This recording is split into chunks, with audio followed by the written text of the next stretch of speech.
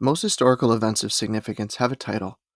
Whether it's a major battle that turned the tide of a war, a significant piece of legislation that had either a positive or negative repercussion on a large scale, or a moment in time that had such an impact that it couldn't help but draw the gaze of history. People are namers. We can't help it. Assigning labels to things is just what we do. It helps us with categorization, memorization, the packaging of the concrete into little packages made of words, the Battle of Yorktown, the Emancipation Proclamation, the Great Depression, just to name a few examples. But some events in history have been so shocking, violent, unexpected, and sudden that we can't help but have just the date that they occurred indelibly etched onto our brains, and as a result, on how we name them by just that, the date. And when it comes to this phenomenon, at least thinking in terms of American history, I struggle to think of a more perfect example than 9/11. I'm sure the first place most of our minds go when we hear that date is the World Trade Center, then perhaps the Pentagon. And never to be forgotten, of course, the passengers aboard Flight 93 who courageously fought back against their hijackers and wound up crashing their plane into Pennsylvania Field, killing all aboard but preventing the plane from flying most likely into the U.S. Capitol. The coordinated hijacking of 4 commercial planes by al-Qaeda extremists under the leadership of Osama bin Laden and the nearly 3,000 deaths that occurred in a matter of hours as a result shook not only New Yorkers, but Americans to their very foundations. For a little while, at least, there was a sense of unity and patriotism in America. The George W. Bush administration launched what they referred to as a global war on terror, and on October 7, 2001, Bush announced that the United States had begun military operations in Afghanistan. Americans were scared, hurt, angry. Admittedly, myself, as a second grader, I was too young to truly understand the size and scope of what was taking place in my country, obviously, but I remember being behind Bush and viewing the conflict through the narrow prism of getting the bad guys responsible for this. And hell, I'm sure a lot of us have similar stories to this. One of my best buddy's fathers narrowly escaped one of the towers before it went down, so this was personal. Unfortunately, however, as we are reckoning with the hindsight now, in the not-too-distant wake of Biden's decision to withdraw troops from Afghanistan all these years later, there were many negative byproducts of the decisions made by the Bush administration in the immediate aftermath of 9/11. 9/11 opened the door to severe, unconstitutional invasions of privacy against U.S. citizens by their government, and as far as this segment is concerned, normalized Islamophobia in the United States. Kevin and I were actually friends with some Syrian immigrants who were direct recipients of the fear-turned-hate in the wake of 9/11, and on a much grander scale, a U.S. naval base in Cuba named Guantanamo Bay became a detention center and personal hell for suspected terrorists who were detained there, often without real evidence and legal counsel, and often without explanation as to why they were even there in the first place. So you might be asking yourself, and I understand if you are, where is all this going? And as I arrive at the end of page 2 and onto page 3 of my script, you might be asking, how does this pertain to Ron DeSantis? Well, let me tell you. So in early 2006, a young Navy JAG, which if you didn't know, JAG stands for Judge Advocate General's Corps. So a young Navy JAG officer named Ron DeSantis arrived at Guantanamo Bay. And while DeSantis prides himself on his service to his country, there are certain, let's say, less sexy elements of his military service that we're going to get into in this episode. So allow me to welcome you to another episode of Florida Man, Ron DeSantis.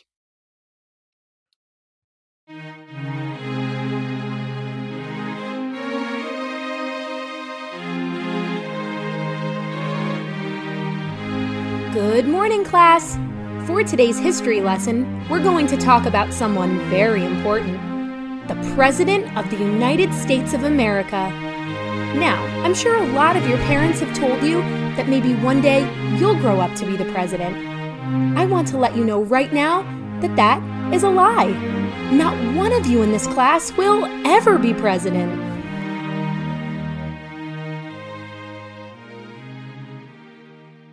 Okay, so welcome to the show. We have a great program for you today. We're going to open with part 3 in our biographical sketch of almost President Ron DeSantis. Following that, Kevin's going to jump in and update us on who's declared for the 2024 race and what the current nominees have been up to stir the pot in the meantime. This is a section that we like to call the state of the field. And then following that, Kevin and I will be joined with Brian Eskow from the podcast Searching for Political Identity with Brian Eskow to discuss recent headlines that pertain to Ron DeSantis' presidential campaign, the GOP, and the 2024 presidential election. So let's get back into it. So like I said before our theme music brought us in 2006, Navy JAG officer Ron DeSantis arrived at Guantanamo Bay, Cuba. By the time he arrived, Guantanamo Bay, the detention center for suspected terrorists, had been open for 4 years and had already undergone quite a lot of turmoil. According to The Guardian, quote, at the time DeSantis was assigned to Guantanamo, there were 4 or 5 staff judge advocates always present at the camp. It was a time of frantic activity at the prison, amid mounting legal challenges filed on behalf of detainees and widespread hunger strikes the year before. End quote. A man who really captures this turmoil, and often found himself at the center of it, is a detainee named Mansour Adaifi, or in other names he goes by Detainee 441, and also the nickname that he was given, which is Smiley Troublemaker. And Adaifi was in his early 20s when DeSantis arrived. A little background on Adaifi: he had been wrongly detained at Guantanamo Bay since 2002, and I do just want to direct you to his memoir, Don't Forget Us Here, where he just describes in magnificent and heart-wrenching prose the daily life of a Guantanamo detainee who never submits to his captivity and actively protests and seeks to draw global attention to his and his fellow detainees' plight at the hands of the U.S. government. And given the fact that Adaifi was detained at Guantanamo from 2002 to 2016, I can't help but admire his willpower and stamina alone to keep resisting. He somehow managed to sustain through all those years despite all that they put him through. And one of the big ways that detainees would protest their treatment and attempt to strong-arm, sometimes with mild successes, the U.S. military into negotiating for better treatment was by going on hunger strike.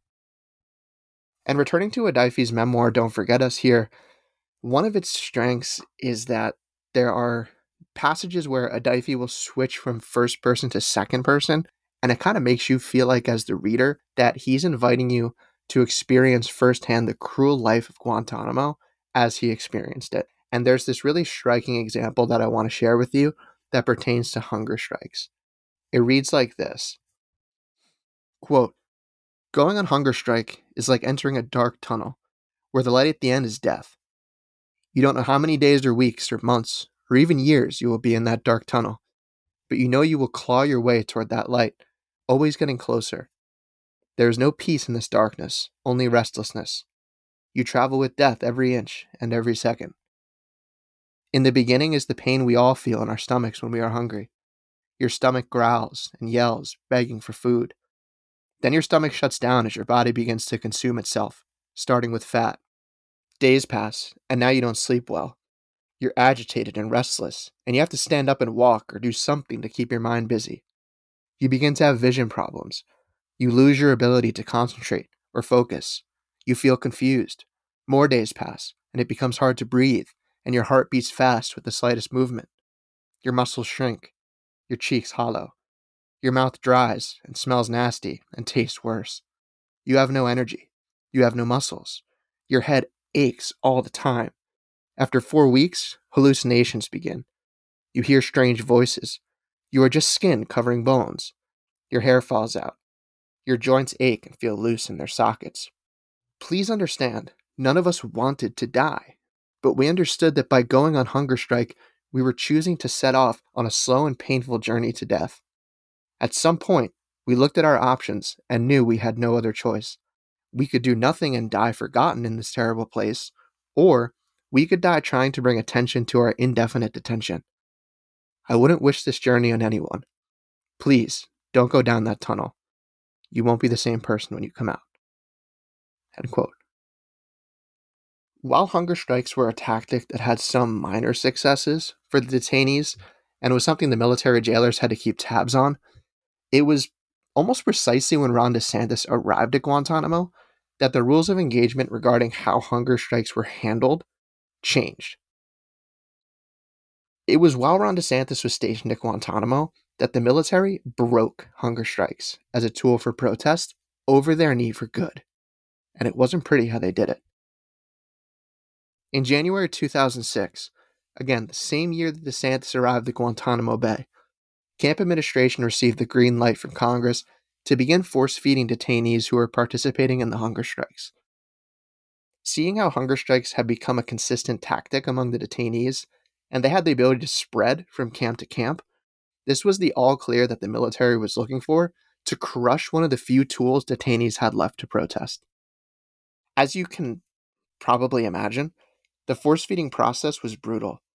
It was often done with little care for the detainees' dignity or even physical safety, and some detainees were left with physical injuries from careless guards. And as more light is being shed on Guantanamo Bay and what happened there, the more we're learning about U.S. government-sanctioned torture like this. For example, during your typical force-feeding session, detainees were strapped to a chair and a tube was thrust up their nose and down their throat, and then a nutritional drink called Ensure was poured through the tubes, down their throats, and into their stomachs. And during this process, detainees often bled through their noses, vomited, and even soiled themselves. As far as those injuries that I alluded to, many suffered severe throat injuries from having the tubes roughly yanked out of their throats once the force feeding was over, and their throats would just really suffer from the trauma of that force. And many detainees also report being left to sit in their own urine and feces for hours after the force feeding was over. This force feeding was something that they'd have to endure at least twice a day and could sometimes take hours before the guards were confident the detainee was sufficiently fed. Suffice it to say, it was a painful, degrading, demoralizing form of torture Mansour Adayfi and many other detainees went through countless times. And it took away what little bargaining power they had from hunger striking. Now let's fast forward a bit. In 2016, after 14 years imprisoned at Guantanamo Bay, Mansour Adayfi was released and now lives in Serbia. And while online, Adayfi came across a picture of someone making a big splash in Republican politics in America, the current governor of Florida, Ron DeSantis. And as he was looking at this picture, he realized, hey, I recognize this guy. And it was the same thing for another former detainee, Ahmed Abdelaziz, who had a similar experience of recognizing DeSantis' face on television post-imprisonment. And given the horrific nature of Adayfi and Aziz's relationship with the U.S. government, this recognition did not bode well for the now 2024 presidential candidate, although at the time he was just governor of Florida. DeSantis, according to Adayfi, bore witness to one of his force feedings, and Aziz also claims that DeSantis bore witness to many more force feedings. Standing behind a chain-link fence, as Adayfi tells it, quote, "He was watching, and I was really screaming, crying. I was bleeding and throwing up. We were in the block yard, so they were close to the fence." And DeSantis has since responded to Adayfi's accusations, saying, quote, "That's BS. Do you honestly believe that's credible? So this is 2006. I'm a junior officer. Do you honestly think that they would have remembered me from Adam? Of course not. They're just trying to get into the news because they know people like you will consume it because it fits your preordained narrative." End quote. And speaking of his role as a JAG officer, DeSantis said, quote, "Everything at that time was legal in nature one way or another. So the commander wants to know, how do I combat this? So one of the jobs of a legal advisor, i.e. DeSantis, would be like, hey, you actually can't force feed. Here's what you can do." And as this story has surfaced through the accusations against him, and the heat's been turned up a little bit, DeSantis hasn't exactly walked back his role so much as kind of downplayed it, appealing to how low his rank was and the fact that that would hold little sway over any major decisions taking place. Although it is worth mentioning that there were people who were not even officers who objected to certain things that were being asked of them by authority in Guantanamo. But anyway, so DeSantis said, quote, "I was a junior officer. I didn't have authority to authorize anything. There may have been a commander that would have done feeding if someone was going to die, but that was not something that I would have even had authority to do." End quote. And returning to the Guantanamo detainee Ahmed Abdelaziz, in a Guardian piece, he does not mince words when it comes to DeSantis and Guantanamo.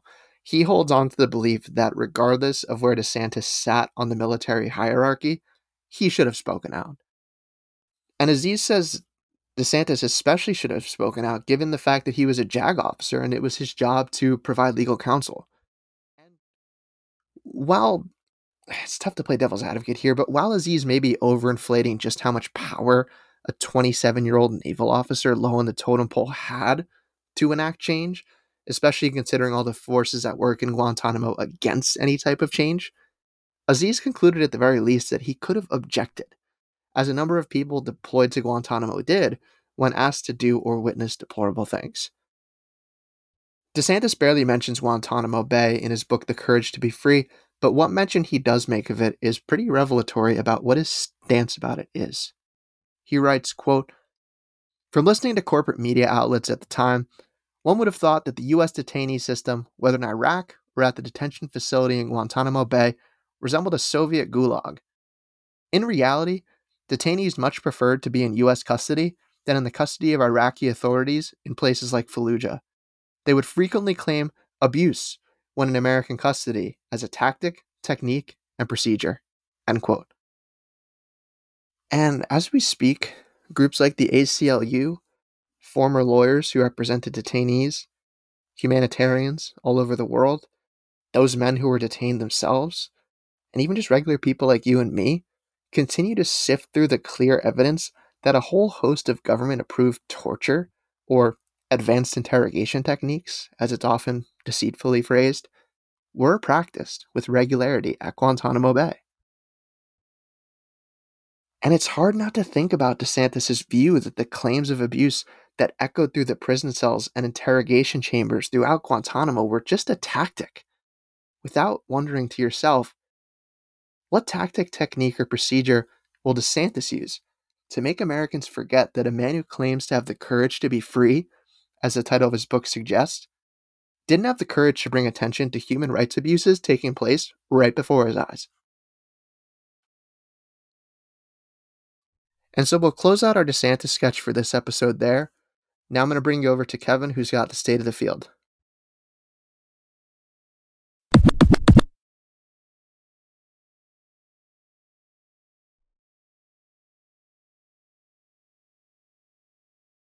Okay, so you know what time it is now. It's time for your Almost President's update on the state of the field. Before we talk about Ron DeSantis and we bring on our guest, we're just going to be talking through some of the updates to the state of the field so far in this presidential race.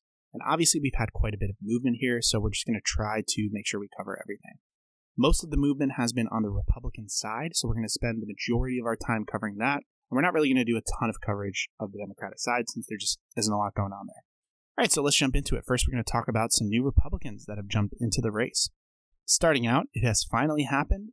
The purpose of this podcast has finally been realized.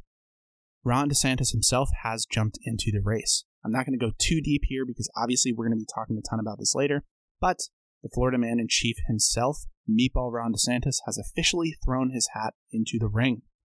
DeSantis officially declared his presidential campaign in a Twitter space hosted by Elon Musk and David Sachs. The tech billionaire's space was ironically plagued by technical difficulties due to the large size of viewers in the space, and the announcement wound up being delayed by a whopping 24 minutes, which if you've ever had to delay a live event for any period of time, that is an eternity. The space was plagued by glitches, and it cut out entirely several times, and by the time they managed to get it going, the 200,000 listeners that had initially tuned in had dwindled significantly. Now, as far as the content goes, DeSantis stuck to his typical script with a little bit of added classical conservative talking points thrown in. He emphasized wokeness as a threat to American freedom. He discussed crime as a destructive force in American cities. He emphasized immigration and blamed it for ongoing drug problems plaguing America. And he called Biden weak and accused him of taking his cues from the woke mob. Now, many of his statements were even ripped directly out of his November re-election speech back in 2022. And of course, we've got plenty more to say about this. We've got plenty more to say about DeSantis, but we're going to save that for later since that's basically all we talk about on this podcast anyway. Now, moving on to another big name that has just jumped in the race, we're going to talk about Senator Tim Scott from South Carolina. Tim Scott declared his candidacy officially on May 22nd, something he had been teasing for a long time. We talked about this on our last episode. He had been opening up an exploratory committee on that. but now he has officially jumped in. Scott has made few statements of policy so far in his campaign, but he's been in Congress for over a decade, and so we can speculate on what kind of president he might be if elected.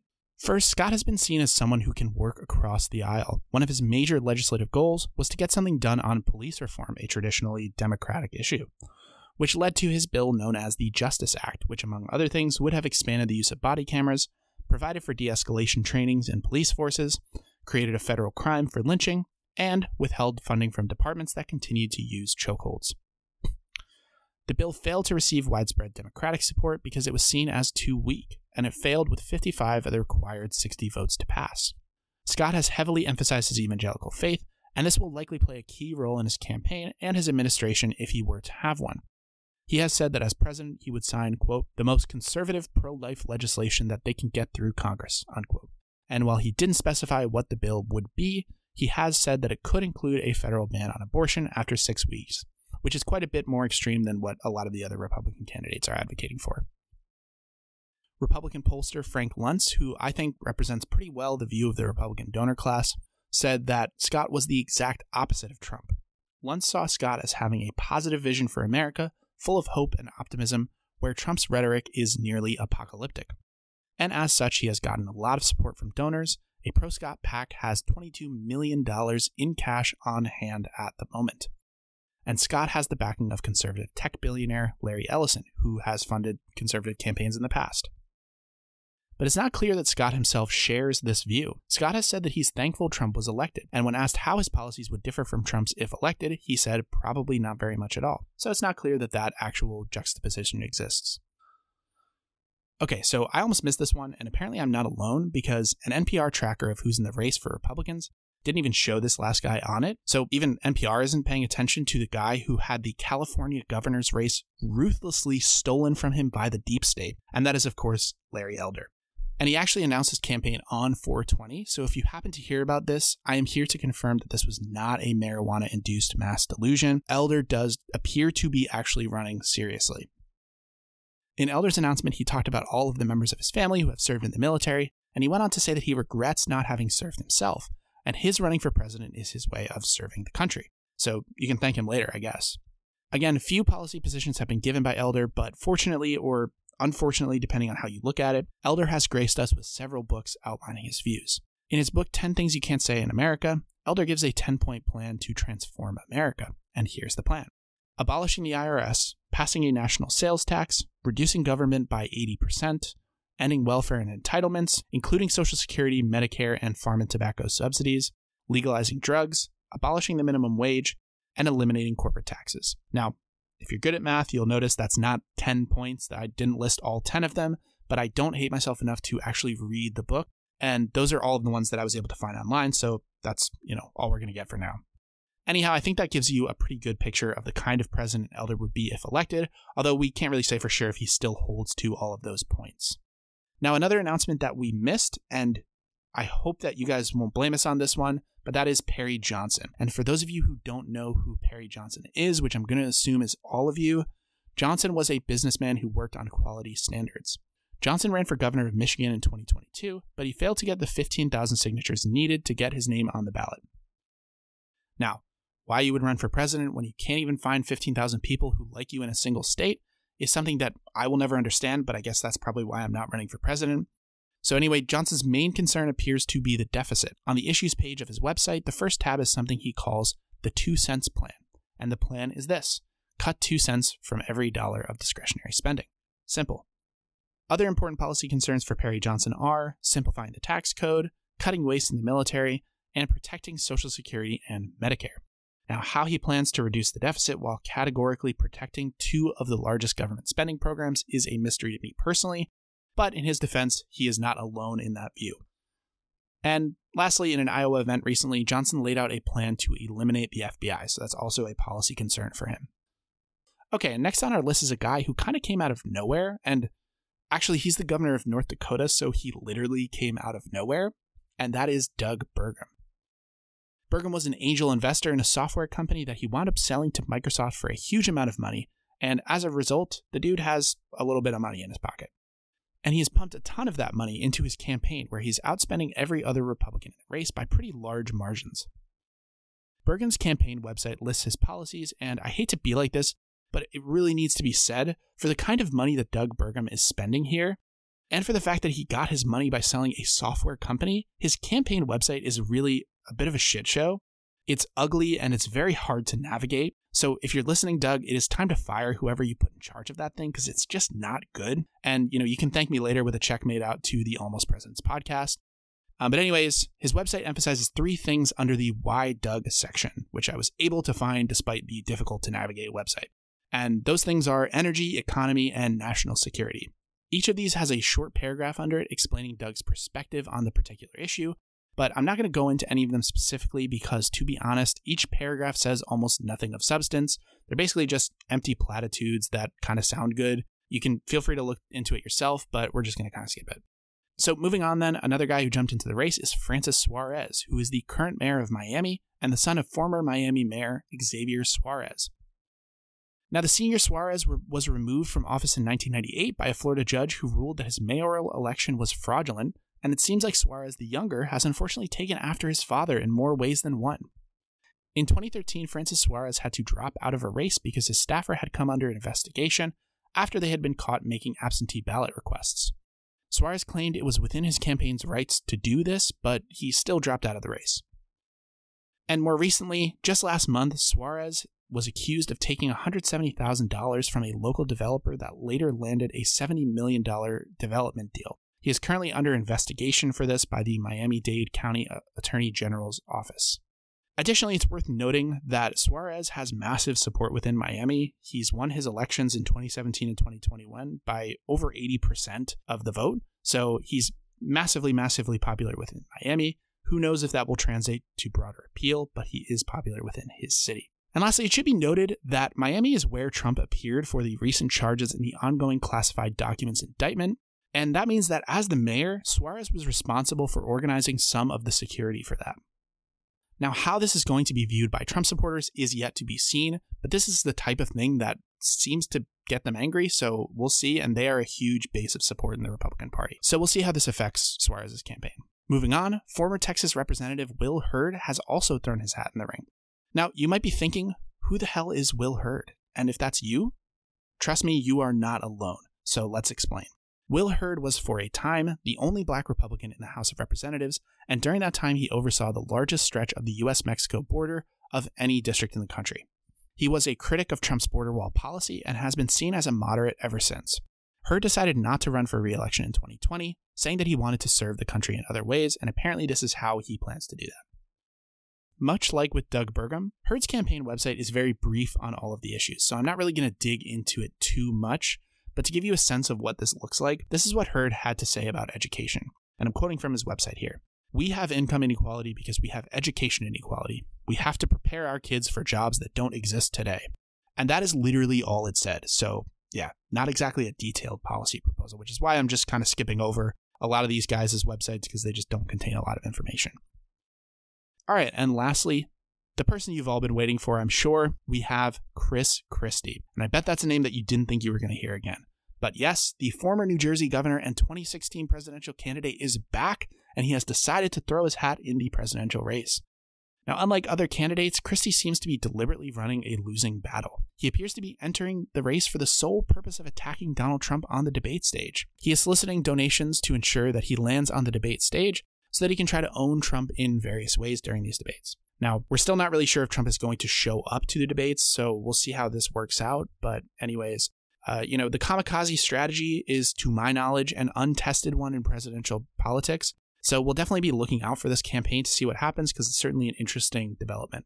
All right, so now that we covered all of the presidential candidates that are in the race as of yet, we'll just take a look at the polling in the Republican primary so far. So looking at one of the most recent polls, this is an Emerson poll. We have Trump at 59%, DeSantis at 21%, Pence at 6%, Haley at 4%, Scott, Christie, and Ramaswamy all tied at 2%, and then Hutchinson and Burgum down at 1%. So I'm not really sure if all that money is panning out for you, Doug Burgum, but, go off, man. And next, another recent poll is from Yahoo News, and this put Trump at 48%, DeSantis at 24%, Pence at 5%, Scott at 4%, Christie at 3%, Haley and Ramaswamy at 2%, and Larry Elder himself at 1%. Now, I just want to make a broader note here. It is worth pointing out that since about March, when Trump's first set of indictments came out, DeSantis' support has been steadily declining while Trump's has been gaining, suggesting that voters are starting to sour on the Florida governor, or at the very least, they're losing enthusiasm in him. And this is backed up by both Real Clear Politics and 538, which aggregate polling. Okay, now we are going to switch to the Democrats and talk about them very briefly, but just because there's not a lot of news here, I wanted to look at a key independent who has just jumped in the race, who might be important come election time. And that is going to be Cornel West, the leftist intellectual who is famous for his book Race Matters and for his appearance in The Matrix Reloaded. He declared his campaign for the presidency on comedian Russell Brand's podcast just this past month. Cornel West initially said that he would run with the People's Party, but he then switched to the Green Party. West's campaign would focus on universal health care, public housing, environmental justice, and raising the minimum wage. Now, you might be wondering, why am I talking about this? Obviously, I haven't talked about other independent candidates who I don't feel are super relevant. I didn't spend a lot of time talking about the great Vermin Supreme. I haven't talked about the Tiger King himself, who, yes, is running for president. So why am I talking about Cornel West? Well, a lot of people are worried that West's campaign could serve as a spoiler and throw the election to Donald Trump, since West is a progressive who might win over some of Biden's support from the far left. West appears to be getting help from other Green Party spoiler candidate Jill Stein on his campaign, which kind of reinforces this idea. And then so far, Representative Ro Khanna has expressed a degree of sympathy, although not outright support, for West's campaign. And he did ultimately note that part of the reason he did support this campaign is because he thought it was going to help Joe Biden's campaign, not hurt it. So it seems like if he feels like West is going to hurt Joe Biden's campaign, he might flip on that. So, more on that later, I guess. All right, with the Republicans and one, important independent candidate out of the way, I'll just talk very briefly about the polling on the Democratic side because, that's really all that's going on there. There aren't any new candidates in the race. So the Emerson poll that we talked about earlier showed Biden having 73% support among Democrats, Kennedy with 15%, and Williamson with 3%. Yahoo News showed Biden with 67%, Kennedy with 8%, and Williamson with 4%. So that's all, folks. That is your updated state of the field for 2024. And we'll be moving on to interviewing our guest, Brian Eskow, in just a minute. All right, so we want to start by welcoming Brian Eskow on the podcast. He hosts his own podcast called Searching for Political Identity with Brian Eskow. Brian, thanks so much for coming on the podcast. Before we start, did you want to tell our listeners a little bit about your podcast and what you do? Yeah, thanks so much. It is a pleasure to be here with you guys. My podcast, Searching for Political Identity, was born about 2 years ago when I was in law school at University of San Diego. And I'd always been interested in politics, thought about maybe starting a blog, realized that was far too much work. And once I realized that a podcast made theoretical sense, I just decided to do it. And it was born from being in law school, of course, with the tumultuous political events unfolding and all of that. It just seemed natural to do that. And so just talking to people every week, trying to gain perspective and figure out, do I want to double down on my Democratic upbringing? Because this is really a lot about my upbringing and my relationship with my father and how we view politics and the family dynamics. And do I want to mature? Is my maturation to double down on that or to veer away from it? That's kind of the theme. Very cool. That's kind of interesting because, we come from a little bit of an opposite perspective where, we grew up in a Catholic kind of conservative family, and now we lean a little bit more towards the progressive side of things. So, it's interesting. And I also like the idea of exploring how politics relates to like your family background and your upbringing and all of these psychological elements that sometimes people don't like to acknowledge. Mm-hmm. And I think so many Americans, whether they like to admit it or not, are searching for that political identity as well, right along with you. But we are here to talk about Ron DeSantis, as well as just all things related to the GOP and the 2024 election, of course. So we want to start with our most important question. We like to front load the podcast with just the most important stuff first. So our question for you is, what is your favorite nickname that's been given to Ron DeSantis? Oh, well, Meatball Ron sticks out. Okay. There it is. It's so demeaning. It's and none of the other ones are coming to mind, so I'll go with that one. And that's been a favorite around here. Yeah, I think DeSanctimonious was a lot for some people. I think it got shortened to DeSanctus, which put some people on the DeSantis boat. I'm leaning more towards Meatball Ron with you as well. Yeah. And Meatball Ron is just so classic Trump. It's just, DeSanctimonious. It sounds like that was come up with by somebody on his staff or something. Whereas Meatball Ron is just like, he looks like a meatball, so I'm going to call him Meatball Ron. Yeah, it's too good. DeSanctimonious is also classic. I was going to agree with you and say it doesn't sound as classic Trump, but it's funny. It's funny, but Meatball Ron, you can't beat it. Yeah, definitely. Agreed. All right, so jumping into things a little bit, why don't you just give us your thoughts on kind of this 2024 presidential race as it's currently going overall, and then if you want to, you can kind of dig in specifically on like what your opinions are on DeSantis and his campaign, or wherever you want to take that. Yeah, no, I like how you guys are focusing. They say in general, right? The more focused you are, the better. And by asking me to focus on Ron DeSantis, it does allow you to. Because he is a microcosm, I think, for a lot of the debate we're having in America. So where to begin with him? First of all, well, I did write some notes. Okay. You guys spoke in your recent episode, one of your recent episodes, about the confidence factor and the charm factor. And everyone is saying it. The more you see him, the less you like. And it's almost sad. It's like, man, the guy's really getting destroyed for having a bad personality. So it almost makes him pitiful. But there's not a whole lot to latch onto in terms of likability. So despite the fact that he's smart, and he is smart, and you could say that he's effective if you're a fan of his, and a lot of people in Florida are fans of his. So I think you have us, and Larry Hogan said it well yesterday. Smart guy, but dropping like a rock. Now, I don't know what the latest polls are saying, but so there's something about him that is unlikable. It's not necessarily low energy, but there is an element of that too. And you see him with his jeans, with his jacket. It's just, and when his wife speaks, he looks like he wants to rip her head off. So I don't know. He could bounce back, but personality wise, so that's a really interesting window into politics, I think, because again, you have an intelligent guy. You have a guy who served his country admirably. But debatable, but yeah. Yeah, right. Well, at least he's got that storyline going, that narrative. Right. Yeah.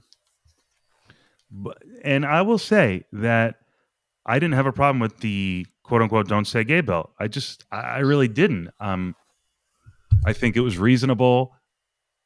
And he's injected himself into this culture war debate, and now he's just trying to make himself more than that.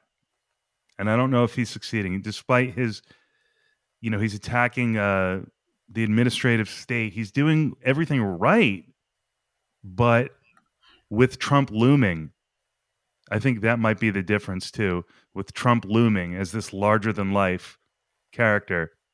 Right. And that's what we were struggling with. He got the 6-week abortion ban passed. That was something that nobody could really seem to do. He got it done in his state. He was involved with Greg Abbott in the, busing. Depending on how you view it, we definitely view it here as just pretty despicable. But either way, busing immigrants to Martha's Vineyard, sending them to a blue state. He seems like, I agree, he's checking those right boxes with the right. But yeah, I think it is a combination of Trump looming, his personality. I was kind of just perusing through his campaign website, and there's always a section, right, where it's like, meet the candidate. So meet Ron DeSantis, and you'd read a little bit about him, kind of always makes the candidate seem like a regular Joe like you or I.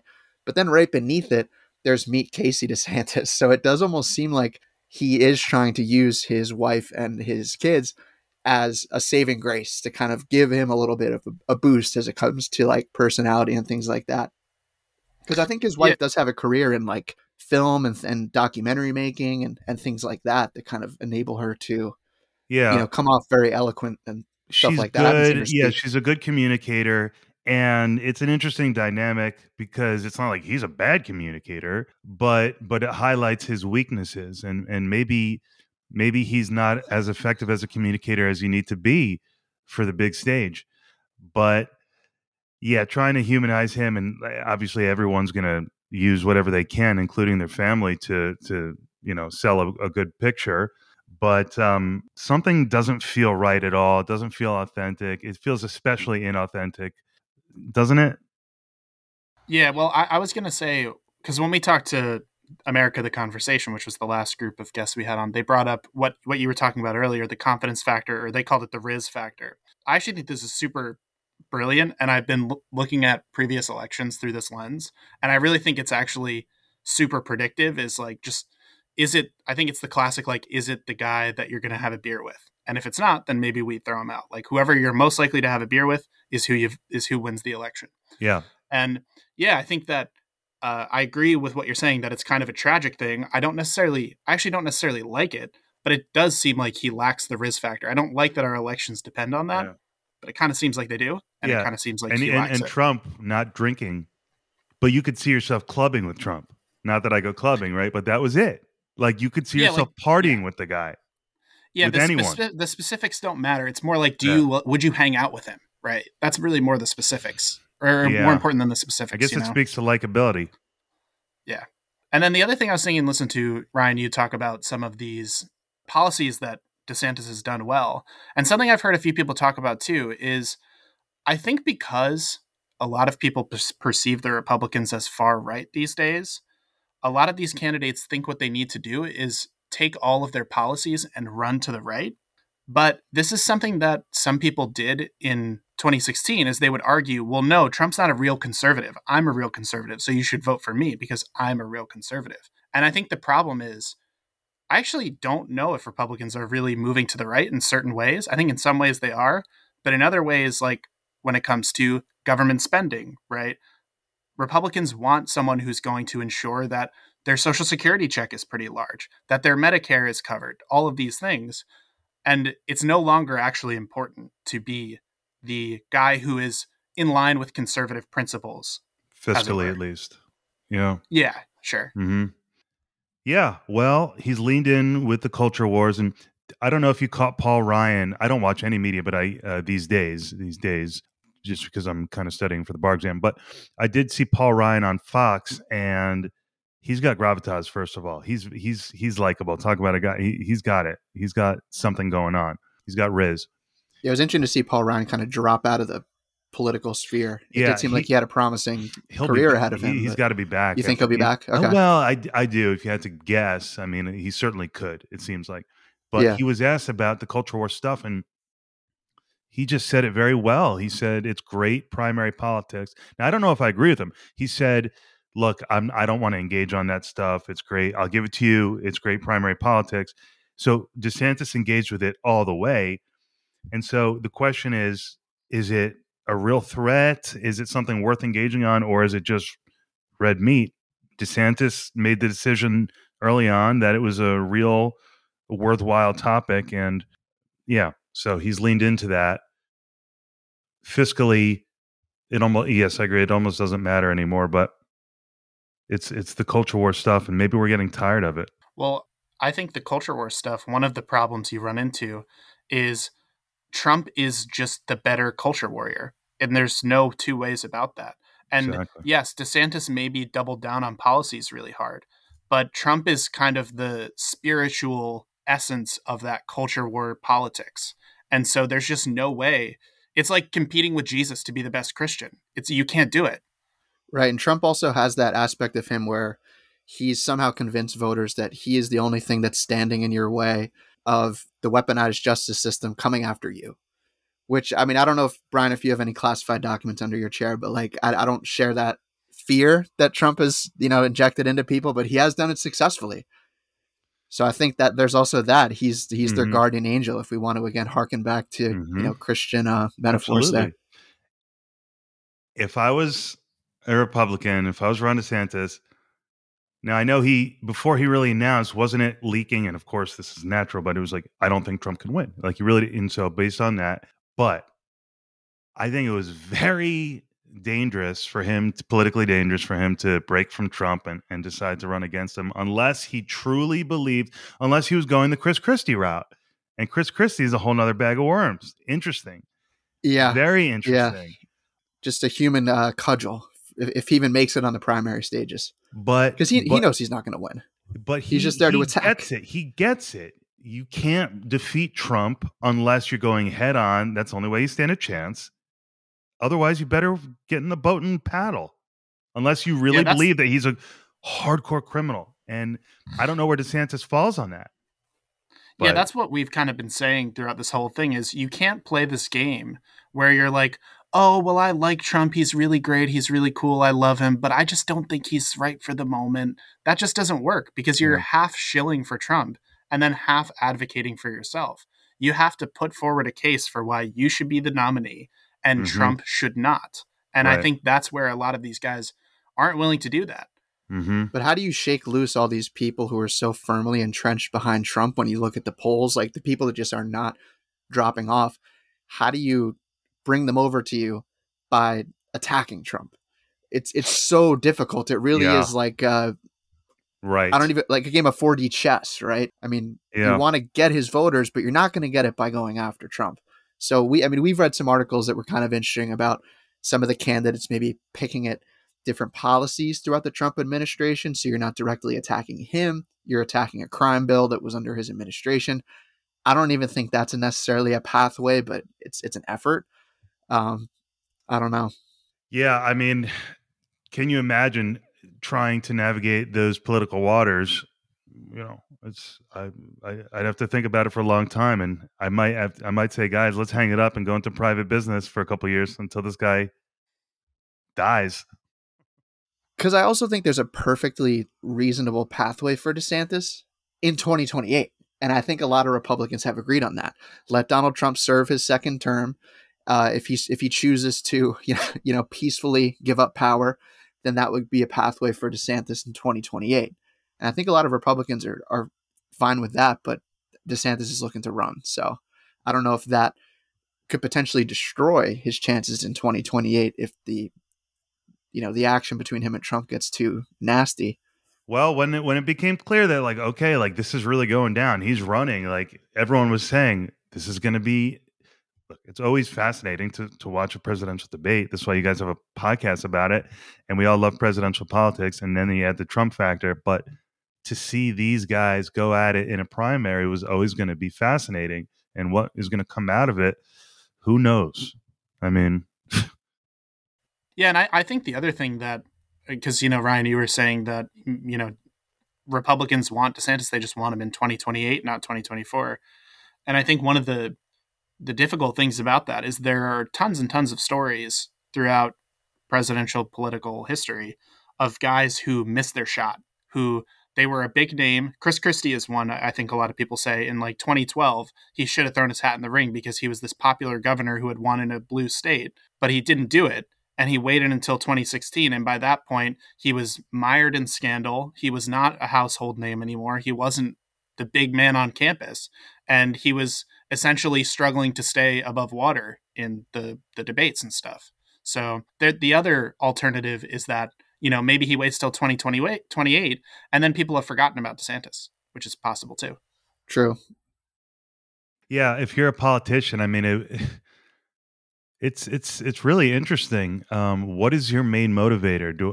And let's assume that the main motivator ultimately really is love of country and wanting to serve and thinking that Trump can't do it. He just can't. He's not going to be able to. So I really am the next best thing. Let me do it. If that's the case, then it really is an emotionally fascinating ride to watch between these two. I mean, it's like Shakespearean, totally. True. Yeah, so maybe if we want now, we can kind of jump into some of the news stories that have happened since we last covered DeSantis. So this is going to be kind of old news, Brian, but we've kind of not caught up on this in a minute. So we just wanted to hit some of the important highlights. So just, I guess, in general, what were your thoughts on DeSantis's announcement? It was obviously a little bit different than usual. He made his announcement on a Twitter space. And there were obviously, I think everybody's heard at this point, there were some complications, we'll say, and it wound up having some issues and being a bit of a scandal. So I don't know if you had any thoughts on the announcement on Twitter Spaces. And can I tack onto that question too, Brian? What do you think about the media's response and how much election announcements matter? Well, I tuned in and I had to bail because I was like, okay, like I was going to give you 10, 15 minutes, Ron DeSantis. I'm very busy. I'm studying for the bar exam. I'm freaking out. I wanted to hear what you had to say, and it was a failure. And Oh so wow! So you actually went on to watch, because I didn't watch it live. I tried to, and Yeah. then now all I've seen, I tuned back in and I very briefly heard him speaking for about 10 seconds, and I thought he sounded good. I thought he sounded really good. But all I have is an image of a failed speech, and then that skit. Did you see that Trump posted and that's been going around the fake space? Yeah. I It was. mean, Oh, I love that. so totally hilarious. So that's my feeling on the speech. I think they are important because in the political world, it's all about feel, right? And that's a big moment, and it was a total botch, and it did not help him. I think it impacted his campaign. It didn't even feel like it was about him. It almost felt like he was a guest on Elon and David Sachs's podcast. Like that's what it felt like, because early on he reads, but just pretty much from a speech, and it's just all that stuff that you're used to hearing from him, right? Education, not indoctrination. Finding different ways to challenge the Oxford English Dictionary by making woke into different words. Just that Mad Lib stuff that he does. And it wasn't really until a lot later on, and a lot of technological hiccups later, that he actually started speaking from the cuff. And like you said, I mean, you were trying to listen to it. I don't think a lot of people were there for that. And from the media, I mean, I've heard like tons of things like, this is disastrous because this is supposed to be your day. Mm-hmm. Nobody is challenging you. There's nobody giving you bad headlines. This is just your announcement. It's supposed to be big. And it was also, I found kind of a note of irony to it, that the guy who was all for opening up schools when COVID was going on did his announcement online through basically a Zoom call. I thought that was kind of ironic, but that's funny. Yeah, I agree with all of that. It was a total missed opportunity. And but I think the people who were kind of ranting though about like, oh, what is he going to do now for campaign footage for his campaign ads? He's not going to have that. Yeah, he will. He's going to be campaigning. He'll get it right there. Like I thought that was a little bit much. Yeah, it's not the biggest deal in the world, but it was just another little data point for you to question if he's got it. Yeah. Yeah, that's kind of my thinking too, is like, ultimately it's a one moment thing. It could mean nothing, right? But the problem is it contributes to a larger narrative that he's not viable as a candidate. Yeah. And because of that narrative, I think it's a pretty major misstep. And like Larry Hogan said in this article that I read that just came out yesterday, just his comment was, I thought it was a great political take on DeSantis. And it was, he's dropped like a rock, and but campaigns, and you guys would know this with all the research you're doing with campaigns, I guess they can turn around. Turnarounds happen, and nobody's writing off Ron DeSantis. But yes, didn't help. Yeah, I agree with that. I mean, I think that there's tons of examples. Right now we're talking about Samuel Tilden in our current series. And that's an example. That election, specifically Rutherford B. Hayes, is an example of a candidate who kind of comes out of nowhere. Now, it's different in the modern era where you have modern polling techniques and you have a better sense of where different candidates stand. But the principle is still the same. There are plenty of examples of candidates kind of coming out of nowhere. So yeah, I would count almost no one out. There are a few people I would probably say are very, very unlikely. But, who knows what could happen in the next year that could change this whole thing. Absolutely. One other thing that maybe we could get your thoughts on, just in general with the idea of doing your announcement on Twitter Spaces. I heard a lot of mixed opinions about this because on the one hand, you can poll a lot more people.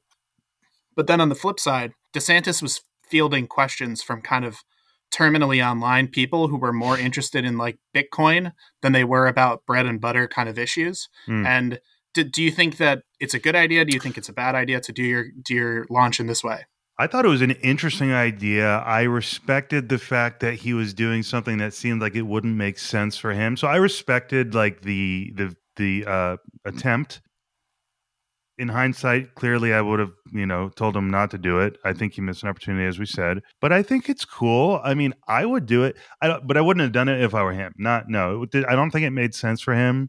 Again, not a huge issue, but yes, a misstep. And it's funny, Tucker Carlson, I don't know how many millions and millions of views he's getting, but like he's gone, right? From the as big as he is, well, it'll be interesting to see if he's really gone. But since being off Fox, isn't he kind of yesterday's news? So there's something still to that platform, the cable news. I'm not an expert in media, but it's still got something to it. It seems. Yeah, I agree. That's a good point. So kind of moving on here, another thing that we were kind of interested in maybe getting your take on is, lately in the news, not to pivot to an entirely different candidate, but lately in the news, there's been a lot of issues going on with a certain member of the Trump family. I'm sure you've heard lots of scandals, lots of stuff. Irregardless of what your, thoughts might be on that specifically, what is your opinion on how this affects DeSantis? Like, can DeSantis beat Trump if he has to essentially run defense for Trump during his scandals? And maybe should he be running defense? Maybe he shouldn't. What are your thoughts on that? Well, educate me. Maybe I've been buried in my law books too much, but was it Trump or Biden's family member that's been in trouble lately? Fair point. I mean, that's true. Who seriously, I'm blanking on who besides Trump himself. Who? Oh, sorry. I meant literally Trump. Okay, gotcha. Okay, sorry. My no bad. worries. I no, tried to do that in a roundabout way. Okay. So the question is, what do I think about DeSantis having to run cover for Trump during this campaign? And whether he even should. Yeah. Because again, like the factor is you don't want to lose those Trump voters either. I think and you always want to appear like the alpha. Yeah, right? I think that's why I would have told the guy, look, you have two options. Run as Trump's best BFF and just adore him and protect him and position yourself to not even necessarily run, but to be there when he goes down.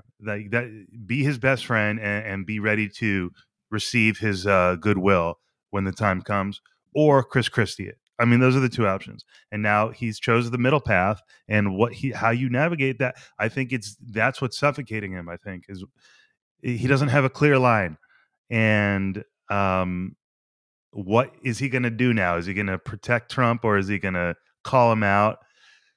At this point, you have to call him out, but I don't know. I think he's in a real bind.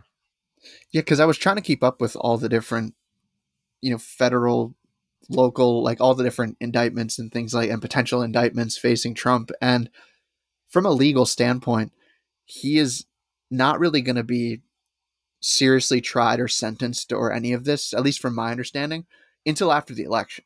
So it's not even like there's that perhaps path that like you're just hoping that he'll go away that way.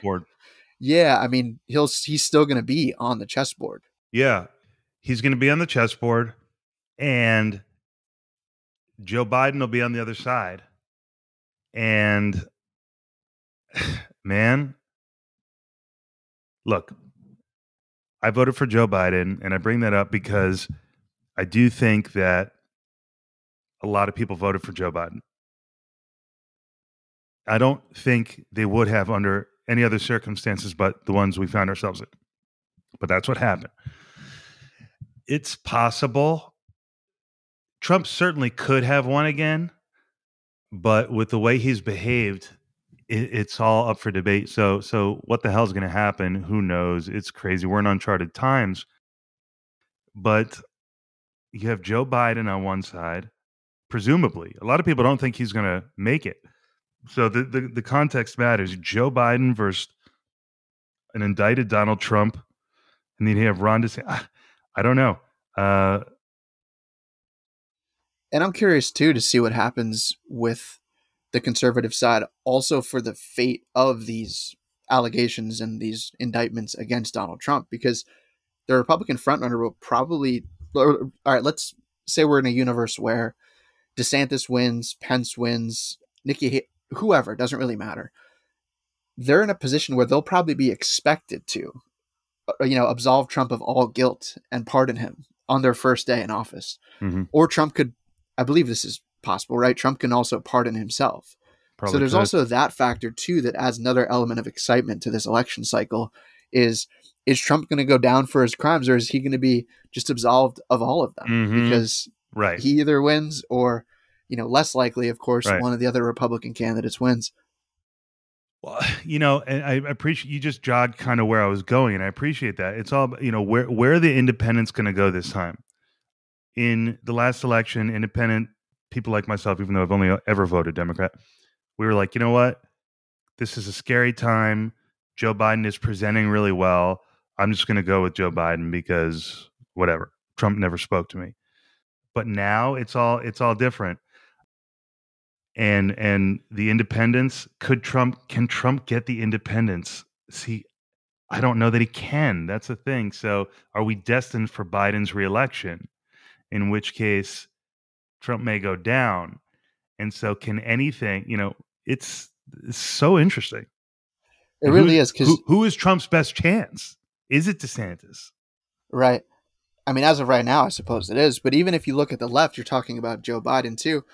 I don't know which side has more of a potential for somebody to ruin the election for their own party. I mean, if we think about Robert F. Kennedy Jr., he's polling in at somewhere, I think, in the 20s, mid 20s last time we checked, which is pretty terrifying.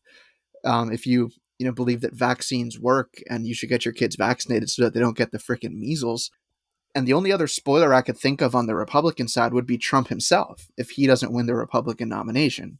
The possibility of him running third party. But he has no incentive to do that if he wants a Republican to win, right? If he wants to get pardoned. But he wants to win. I don't think he wants a Republican to win. I think he wants to win. Although you bring up that issue of being pardoned, that's interesting too. That's interesting too. Yeah. I didn't think of that. Yeah. It's another layer. It's another layer that just makes this like.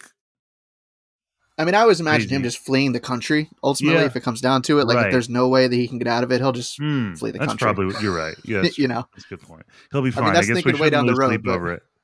Shouldn't lose sleep over it. Amazing. All right, so maybe at this point we can kind of dig into DeSantis on some of the issues. So one of the things we were kind of looking at rather, is DeSantis's kind of ongoing war with Disney.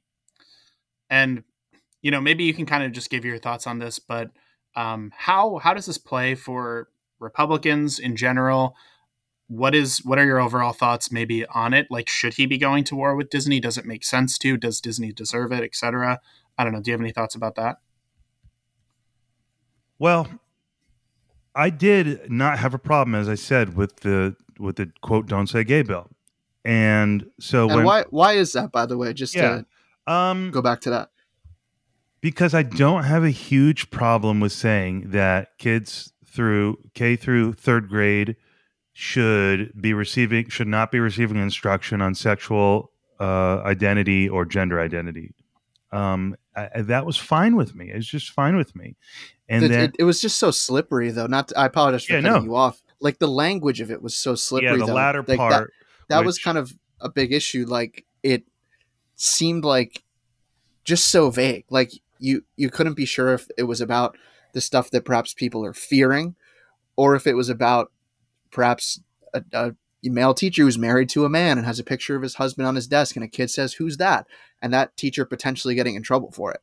Like, I thought the language was so vague, and I mean, I have plenty of other issues with it, and I'm happy to disagree with you on that. So I just thought it was very poorly written. What could it? Well, depending on how you feel, right, and what your goals might be, but instruction. What does it mean to instruct? So written in a way that a lot of litigation could be had. You could see how a lot of litigation on every word. What does it mean to instruct? And so you could see there being room for having a picture of your family, whether it's a homosexual or heterosexual relationship, on your desk without being guilty of or accused of instructing.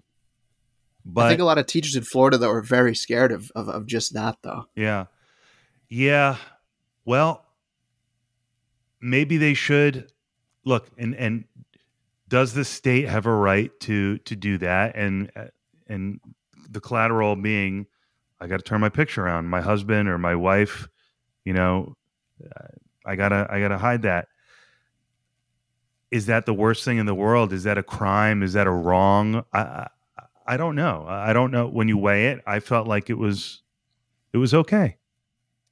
Well, I think, yeah, yeah, I'm kind of, I lean kind of the other way, I think, because I wonder, would we say that if it were like an interracial couple, right? Would we say that it's all right for us to make a teacher who's married to a black woman, for example, put their picture down on their desk so the kids can't see because it might upset some of the parents? I don't like that outcome personally.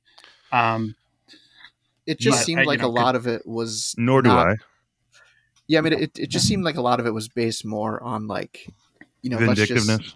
let's just not talk about it at all. Let's not have it appear in any books. Let's not have it appear in any movies, and that's just not reflecting the reality of the world. Well, have you You know, read I I mean, Am Jazz? Have you ever seen that one? I was in Barnes and Nobles a couple weeks ago randomly. It's not like I spend much time in there. And I saw and I read I Am Jazz because it's one of these controversial books. And I was like, I don't know if that should be in in libraries and public schools. It's just I don't know.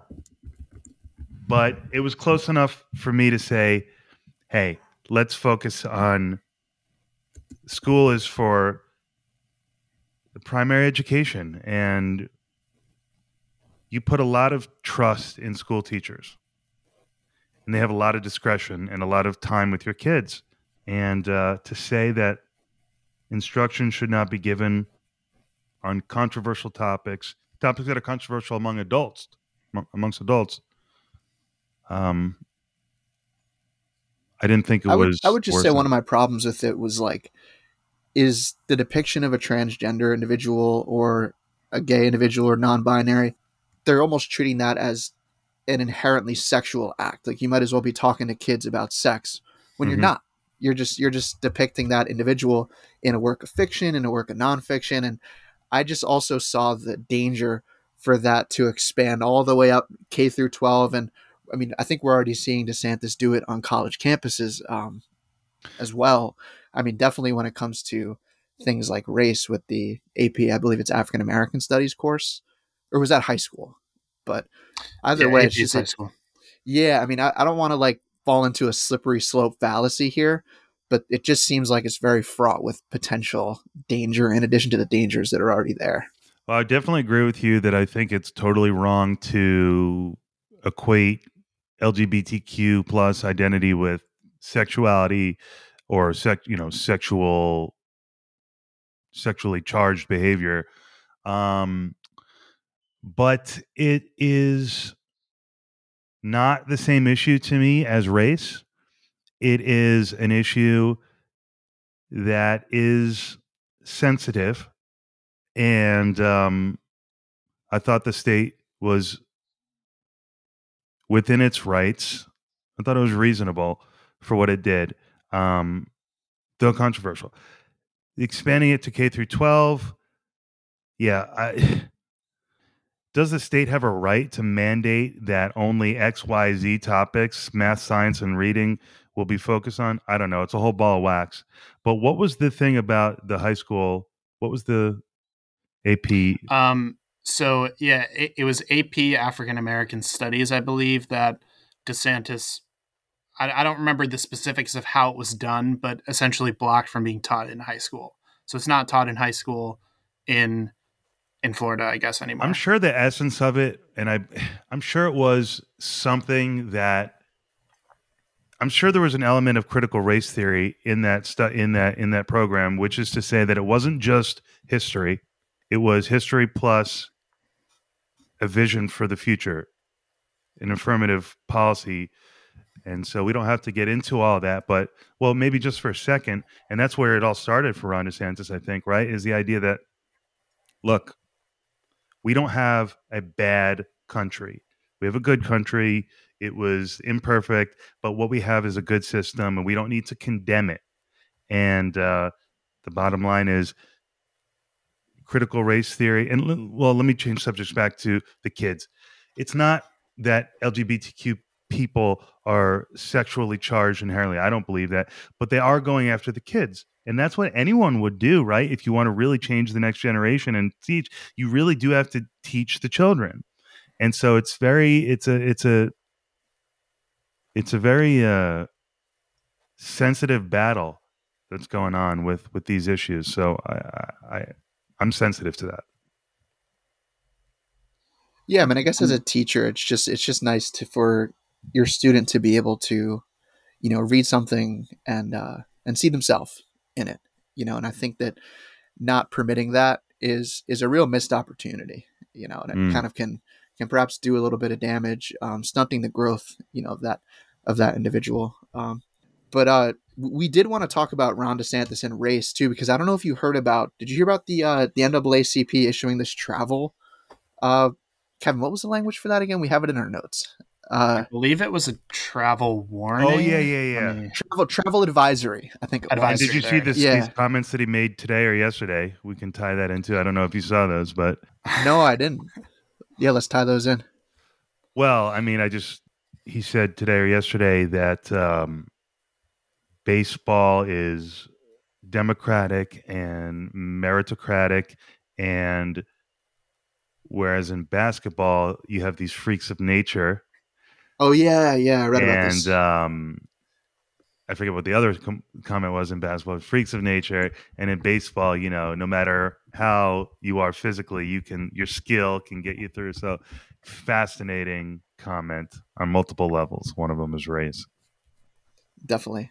But I think it's silly. I thought it was really silly to put out a statement to advise against people of color from traveling to Florida. I thought that was stupid. Yeah, I guess I see the foundation for it in the AP African American Studies, the being very anti-CRT, and was there one other thing relating to African American individuals? But no, it did. I don't know. I would have to read a lot more about it, but it did. I would agree with you. Seem a little bit too far, a little bit almost performative in a way. Yeah, my thing is like I probably side with the NAACP on all of those things that you listed, Ryan, like the AP African American Studies, et cetera, et cetera. I probably side with them on that. But I do think to say that you're going to issue a travel advisory, that's not something that you do because you disagree with how they're forming their education system. That's something you do if you think there's a risk of violence. And that's what I haven't seen evidence for, that there's like a high risk of violence towards Black people. Like I haven't seen evidence there's like high percentage of like Klan activity in Florida or something like that. That's what I think would warrant a travel advisory. And I think if you go around throwing these things out frivolously, I think it reduces your credibility. And I think that's kind of what happened there. I kind of agree with what you said, Brian, which is that I think it was a little bit silly to say.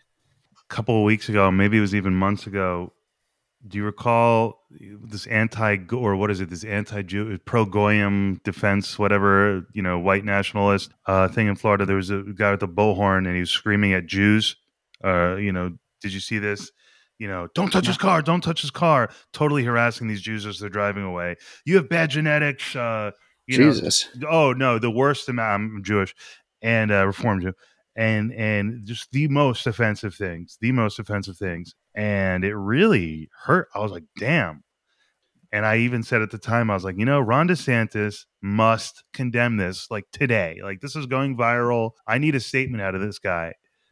And I can't remember if he did or not. But it was bad. And I haven't seen anything like that about Black people. So ideology and how sensitive you are. Yeah. And to what you said about anti-Semitism, I think there was something that came out of the Florida legislative session that ended early May that pertains specifically to that. There was some sort of being action. Very hard-nosed about making that a hate crime, which, I mean, obviously I think any reasonable person would think that that's a good thing. Yeah. Some of these Florida guys, some of them are. But the question is, and I apologize for interrupting, but does that guy represent a majority of the MAGA movement? I never thought so. And I don't think I still think so. I don't think so. But there's an element there. I think there's far too many MAGA people out there to say that that's that's MAGA right there. And I don't usually Right. rise to the defense of MAGA, Right. but I get that. Yeah, no, I sense I don't that. think they're all a bunch of, inflamed anti-Semites. I just think that there are people in that group, including their leader, who will not always quickly condemn things like that are just so Yeah. blatantly horrible. Yeah. Just thinking about like Charlottesville, right? But Yeah. that was this to that was me a while was ago. 17 times more acute than Charlottesville. The Charlottesville thing, I thought the media overblew it. Despite how horrible the one side was with those marchers, I thought the media kind of overblew Trump's comments, to be honest. But that's a whole different topic. Yeah, different topic. Maybe we'll Yeah, another time. We'll keep it on DeSantis and maybe keep that one for another time. Do we, Ryan? Do we want to go into any more specifics of DeSantis policies, or do we want to move on to our like Florida man and a fake section? I did want to just address what you had said about that recent headline with DeSantis kind of equating baseball and basketball. I like how you said that it was multi-layered, because I felt that way too, because that's one of DeSantis's big things is meritocracy, right? You hear that all the time from him, especially when it comes to, what is it, DEI, diversity, equity and inclusion. Equity and inclusion, yeah, kind of saying that like we shouldn't just allow for positions based on race. It should be based on meritocracy, what you can bring to the table. And that's another one, of course, where I have a lot of issues with that, because there's a lot of undertone there that I think is pretty clear, at least in my eyes. Mm-hmm. But I'm not in the position of an African American man, specifically an African American man who plays in the NBA. But I do think that comment of calling a basketball player a freak of nature, like, as a big Orlando Magic fan, I've said things like that, right. like, oh my God, like if we could land Giannis, he's a freak of nature. Like we would be unstoppable. Exactly. But I almost think that if you are a guy like Ron DeSantis, who has a target on his back from the left, just based on the virtue of the party he's running for and all the things that he's done in his state that run against the grain of what the left wants to do, along with the fact that, there was the AP, African American studies. There's the way that they teach race in Florida. Rosa Parks was not sent to the back of the bus because she was black. She was sent to the back of the bus. And this NAACP travel advisory, I think that would make people more inclined to follow the racist narrative that I don't think is necessarily there. DeSantis is a guy that loves baseball and was just kind of equating two sports, coming one from his area of expertise and then from what he hears about basketball. And to a degree, in a very complimentary way, you do have to be a freak of nature to be good at basketball. You have to be an incredible, almost beyond human athlete, like in the best way, in order to be successful at basketball. These guys are incredible what they do. Okay, I want to say one thing really quick, because we talked about this quote briefly, I think last night, and I'll be honest, I did not read the article at all. I just kind of read a headline and made a judgment about it. Now that I just read the quote, I actually do think this is a little bit of a dumb thing to say. I think what he's essentially saying is that baseball is a thinking man's sport and basketball is not, which I think is nonsense as a fan of basketball. I think basketball is a very serious sport. And I think basketball players have to think very quick, have to, have a sharp mind. I don't know if it was necessarily a racist thing to say, but it was definitely disrespectful to the sport of basketball. So I think so. Yeah. I think this will be forgotten tomorrow type of thing. Of course. But it's fascinating. Because remember when he said when he was running against Gillum, we stop monkeying around. So he has danced with these comments and he's always given himself enough room. But it's interesting because the stance of him, and Vivek, and really all the Republicans, including Tim, all the Republicans, regardless of color, they are taking strong stands against CRT, DEI, and that is to say, hey, we believe in meritocracy, in history, not history plus, activism, and that's fair. And that's where I tended to agree with these guys, and that's what's drawing me to the right, because as I went through law school and learned about, I said, this system's pretty good, man. We had our flaws, believe me, but now it's pretty good. And then in my final year of law school, I got I took 2 electives with amazing professor in CRT, and I was baptized in CRT, and I found it to be very controversial. And as all this stuff is happening on the national political scene, so I'm like, you know what? I get it. I definitely think you can be against DEI and CRT without being racist. So Dan, to make those comments, on one hand, yeah, they can be they're just friendly sports comments. He's just a sports guy, but he's danced before, so I don't think it'll be a big deal, but it is interesting. And, whether these cultural war issues continue to have play long term and whether he can break out of Trump's shadow, yeah, to be determined. And I'm curious to see if these culture war things don't just turn into a bigger distraction than a upside for him, because he puts out things like, I believe it's the Protection of Children Act, everything that had to do with kids not being able to or allowed to go and see drag shows and things like that. And now you have a restaurant in Orlando that does a lot of drag, and they're suing him. So I'm sure that might be even the first domino in a lot of lawsuits that are just people striking back against this legislation that he's promoting in Florida. And then if this whole vision, right, because Kevin and I disagree on this a little bit, but he kind of pitches himself as this visionary, right? I'd accomplish all of these things in Florida. Only imagine what I could accomplish in the United States. Well, if all of his culture wars put the state in turmoil because all these people are lashing back at him, which is starting to happen, I just wonder if that's going to turn into a big distraction when it comes time for the primaries and all those things where he's really just got to focus in on running for president. Yeah, I'm your war. He's fighting the battles, and that's cool, but it's a double-edged sword for him because he's the governor of Florida right now, and he's he's doing these things. He's not just talking about it, he's doing it. So how that plays is to be determined. Yeah, it's very interesting. Yeah, and it reminds me of, there was a moment, I believe it was in 2018 or 2019, when Amazon decided to pull like a certain part of their headquarters out of New York. Yeah. Or they were going to build headquarters in New York and they decided not to. And a bunch of people blamed this on AOC because she had been making a bunch of comments about taxes and stuff like that. And she was Congresswoman from New York. And I think it's interesting because it feels like that's kind of what's happened to DeSantis with Disney, is he made a bunch of comments and actions against Disney. And then they decided not to, I guess, build an addition that would have meant more employees or whatever. And yeah, right. I wonder. You're not only picking a fight with anybody, you're picking a fight with like one of the biggest employers in your state, which is a big deal. Yeah, and I wonder how it plays, because with AOC, at the very least, that was kind of how she was always framed, was being kind of anti-big corporations. And so probably for a lot of people in her base, going to war with Amazon is like a huge plus. And if Amazon bites back, only for the better, right?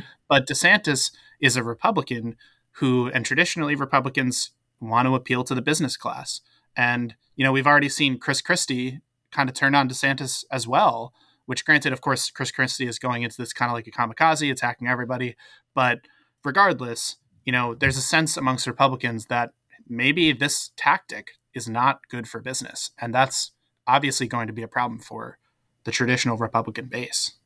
Another big problem for him. You fought woke too hard, bud. That's right. He may have.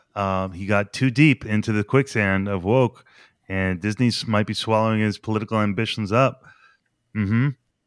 Yeah, he's announced, hey, my brand is culture over everything, culture war over everything, and there may be a limit to people's interest in the culture war. It's like, okay, fight it, but maybe not.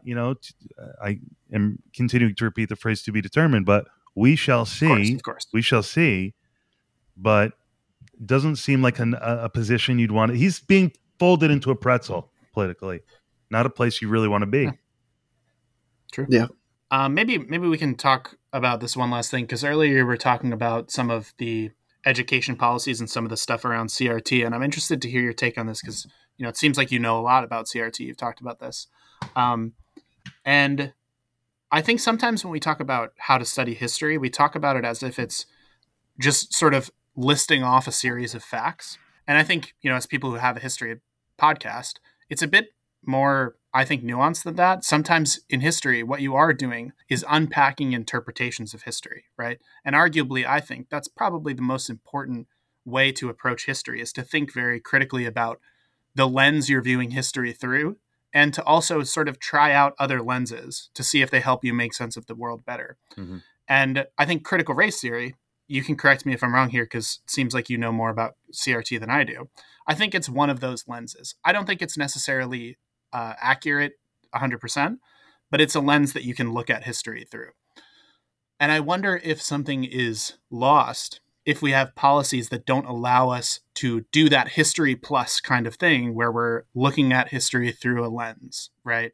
And just to, I guess, preface this, I think you could go too far in the other direction, right? Where you're not teaching a history class, you're just teaching an ideology class where you're like, let me just pump you full of all the ideas that I believe. And that would obviously be a problem too. But yeah, I'm wondering what your thoughts are on that. You're absolutely right. And so whose lens? Who gets to decide? That's all it ever comes down to. And does the state get to have a lens? And, no, the state really shouldn't have a lens. Yes, it has some lens, but it has to be really scrupulously objective. And so to question the objectivity of that lens is good, is fine. But to put your own on it and say this is going to be the lens is also wrong. And so they will say, Brian, cool, man, like I get it. That's fine. But what are you going to do about the fact that the reality is not objective? The reality, the past, the history, which still affects today, is not objective. African Americans in this country have been disadvantaged in more ways than you can count, and it's not fair. So you got to do something about it. That's equity. And the other approach is the Ron DeSantis approach. I mean, it's very interesting. Just because you got very, very quickly, I'll give you this. There are, according to the professor that taught me this, there are 4 ways to interpret the state of affairs today in politics, civil rights, the state of civil rights, basically relations. Traditionalism, which is to say everything is fine now, everything is fair now. Since the civil rights legislation was passed, everything's neutral. That's the Ted Cruz, the Ron DeSantis, the Donald Trump, the meritocracy Republican view.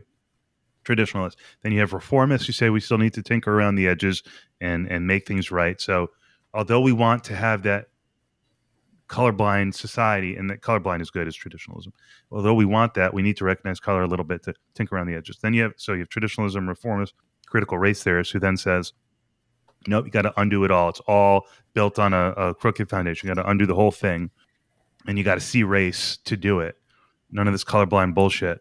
And then you have limited separation, which sounds like a return to segregation, but it isn't. The difference is limited separation and say, hey, Black communities are the answer to any problems that may exist in the Black community. So to the extent that we can fund Black institutions and keep them predominantly Black, not totally Black, but predominantly Black, that would be the best thing for the African American community. You can only really fall into one of those camps, according to this guy. And I don't know. I just thought that was interesting. But critical race theory is the idea that we need to radically transform away from a colorblind system because that is harming non-whites. Colorblind system actively harms non-whites through either microaggressions, the default being white when the default is white. And so that's my point. Is the default white? Is the default unfair? Because if it is, that's wrong. So that's the tension, Yeah, I think that's a good point. That was a really interesting breakdown too from your professor, by the way. Oh, he's that was amazing. fascinating. Thank you for sharing that with us. Yeah, and I guess my thinking was just, I think that there is maybe a fallacy in the approach that some of DeSantis's supporters have taken to education. And that is like this idea that you can sort of just teach the facts. And it doesn't necessarily mean that you teach CRT specifically, but I think if you have a legislation that blocks in the use of interpretive lenses on history, I think that can be a problem for teaching history in the best way possible. That was, I guess, my thinking. Mm-hmm. And I also think that I agree with what you're saying, that people shouldn't be made to feel guilty when they're learning about history, because it's not like you didn't do anything, you weren't there. But at the same time, I think that studying history needs to be inherently uncomfortable, especially when you're talking about the history of this country. Because no matter how good you think things are right now, our history was built on a foundation of human bondage. It just was, and a lot of great ideas came out of that. I mean, the expression I always use is I like being able to walk down the street without bullets flying over my head, right? And just things freaking blowing up. Like, we do live in a great country, but it's not great for everybody. And a way to think about positive change is to study history as it happened in a way that makes people uncomfortable in as many lenses as possible. And it just seems like what DeSantis is doing is trying to limit that, is trying to limit the discomfort. Just because white people are hearing that white people in the past did bad things doesn't mean you have to get uncomfortable by it. It's just that's a part of history. Yeah. And, you hear from Republicans, like, it was actually the British who ended slavery. Like, I don't know. Like, I don't know what's real anymore, man. But there may be some truth to that. Like, yes, we were founded on slavery. And so the question is, like, for us as Americans, are we going to, is private property corrupted, inherently corrupt from that existence of chattel slavery? Or can we look past it and say, you know what, we've flushed that crap out of our system and money is okay and capitalism is okay and exchange is okay, or do we want to live in a world where we get away even more from ownership? And, and that's the two different visions of freedom. The Republican vision of freedom, the conservative vision of freedom, the progressive vision of freedom. And again, another thing I learned in law school: negative liberty versus positive liberty. Have you guys ever heard those terms? Negative versus positive liberty? Yep. You probably have, right? Yeah. So, should the government? Can you just explain it for our listeners, though? Negative liberty is what people will say America was founded on, which is the government cannot do X, Y, or Z. It prohibits government action, therefore protecting your freedom as a person. Whereas positive liberty will say, no, the government is entitled, you are as a citizen entitled to A, B, or C from the government. And so it's different visions of liberty. Negative is the traditional American one, but we don't have to keep that. But I suppose I lost my train of thought, but two visions of liberty, and take it from there. Well, yeah, to go back to something you said kind of at the beginning there about, does it mean necessarily that because we have this history, private property is, as a concept, is corrupted or something, right? Right. And, I come from a perspective where, I generally would say that I'm pro-capitalism, which would mean that you need private property and stuff. And so I wouldn't say, and maybe this puts me in that reformist camp that your professor was talking about, but I wouldn't say that private property as such is like totally corrupted. But I think that what happens is, because there was this historical wrong of slavery and Jim Crow, that those issues get perpetuated into the future. Because as we all know, if you're born rich, you have certain advantages, right? Or if you're born middle class, you have certain advantages. And if an entire underclass of people is born into poverty because of things that we did in the past, there's this problem that's been created, which I think I would describe it as almost like, maybe like inertia. Like, I think eventually, and we are already seeing this, we'll see people build wealth and that problem will eventually go away. But that will take generations, right? And in the interim, there are people who get harmed by that. And that's where I guess I kind of do see maybe what you could call the CRT perspective, where it's like, okay, there is this historical blemish on our history that continues into the present and like affects people into the present.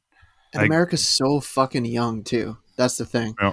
Like you go overseas. I mean, I've never been overseas. I'd love to, but like you have some castle in Ireland. You ask some guy, hey, when was that put up? I don't fucking know. With America, we can point to everything. Right. I mean, except for all the Native Americans that were basically genocided out. A lot of that history, of course, accidentally, it was smallpox. Among other things. But nice look, Brian. Our country is so damn young. So that's kind of the thing. It's like you almost can't sweep anything under the rug ever since Plymouth Rock, because it really was not that long ago in the grand scheme of things. And I'm open to like the reparations discussion. Like, certainly, like, make a case for reparations. Yeah. Like I'll buy it. And the professor would say that's the other component of critical race here. The poker game analogy. If someone starts with 5 times the poker chips in you, is that fair? Is that a fair game? So we want to play a fair game. It's all very interesting. The conservatives want strict rules the progressives want equity. And you can understand the allure of each. So it's fertile ground for controversial conversations. It's all very interesting, and it's easy to latch onto and caricature. So you can understand why DeSantis latched onto this, because people feel threatened about. It's easy to threaten people's understanding of their country and their systems. And you could see how people would associate critical race theory with communism. Obviously, you could see that how that could be done. And there is a large Venn diagram overlap, but it's not the same. But you can understand why that fear would be there. So it's just, yeah. Critical race theory, whole ball of wax. For sure. All right. Well, we definitely just had a pretty far-reaching, interesting conversation. Do we want to jump into, the fun part, the Florida man and a fake thing, or? Well, this whole thing hasn't been a fun part. I'm depressed now. I can't do the Florida man. Yeah, Kevin, did you want to explain the rules and the running record between hosts and guests, which Kevin and I have been keeping? Yeah, so roughly, the rules are Ryan and I come up with 3 Florida man headlines. 2 of them are real, like we actually found them on the internet, and then 1 is fake, and then Brian did the same. So we're each going to take turns at basically guessing whose headline is fake. So we'll read off our headlines. Brian will guess which of our headlines is fake, and then we'll flip and do the opposite. Currently, to score, we keep score guests versus us. Currently, we are not doing well. I believe we are 0-1-1. So we had 1 tie, 1 loss, and the other one half-baked history, no pun intended. They just smoked us. So yeah. So you're well positioned right now, Brian. I'm feeling good too. Exactly, I don't think you're gonna great at this. I don't think you're good. Come on, Kevin, we gotta even this out. Yeah. All right. We'll leave it up to you, Brian. Do you want to go first, or do you want us to go first? You guys go first. Why not? All right, so we'll read ours first. Yeah. Okay. All right, cool. Ryan, do you want me to read? I could read them, I guess, if you want. Okay, cool. All right, so our first one, Florida man jumps from hotel balcony, dies after parachute fails to open. Don't you hate it when that happens? Our second one, Florida man discovers secret mermaid colony in backyard pool, which I don't know if y'all watched that Netflix documentary series about the people who think that they're mermaids, but I think a lot of them are in Florida. And then the last one, Florida man chants as police try to arrest him. I couldn't find what he was chanting, but he wasn't supposed to have a gun for whatever reason, and he had it, so they arrested him. He started chanting really loud. Okay. I hope this is correct. The mermaid one is fake. Yes, you got it. Wow. All right. Too Man, much. I thought I had you with that one. No. But there's some synergy. I have a one of mine has mermaid in it. Okay. Okay. I don't know if that's a hint. Because I tried ChatGPT and they just kept giving me Florida man and alligators. You cheater. So I guess that's all they've. I didn't do the ChatGPTs because I had to like back out of the ChatGPT because it's like, all right, alligators. He's gonna know it's a fake. This guy, what ChatGPT thinks about you, man. All right, you ready? Okay, all right, ready. Yep. First headline: Florida man arrested while trying to warn Space Force about battle between aliens and dragons. Second headline: Florida man threatens to blow up neighbor during 911 call. Third headline: Florida man arrested for firing gun at images of Ariel from The Little Mermaid at a McDonald's. Okay. I feel like 3's got to be true. I mean, yeah. Okay, so I was leaning towards 1. So 1 is the Space Force dragon one, and I'm sorry, what was the second one again? 2 is Florida man threatens to blow up neighbor during 911 call. God, I mean, I feel like he's just trying to get us with the like the Space Force one is such a juicy. That one is such a juicy worm, you know. Like, true. Shit. I did it. I know I did a good job. This is hard. Good. You got that law school precision of language going for you. Yeah. Yes. Yep. Putting that degree to work. Sadly. I don't know, Kevin. What do you think? Why don't you go first, and then we'll agree on one together. I lean towards 1. You lean towards 1. Leaning, yeah. All right.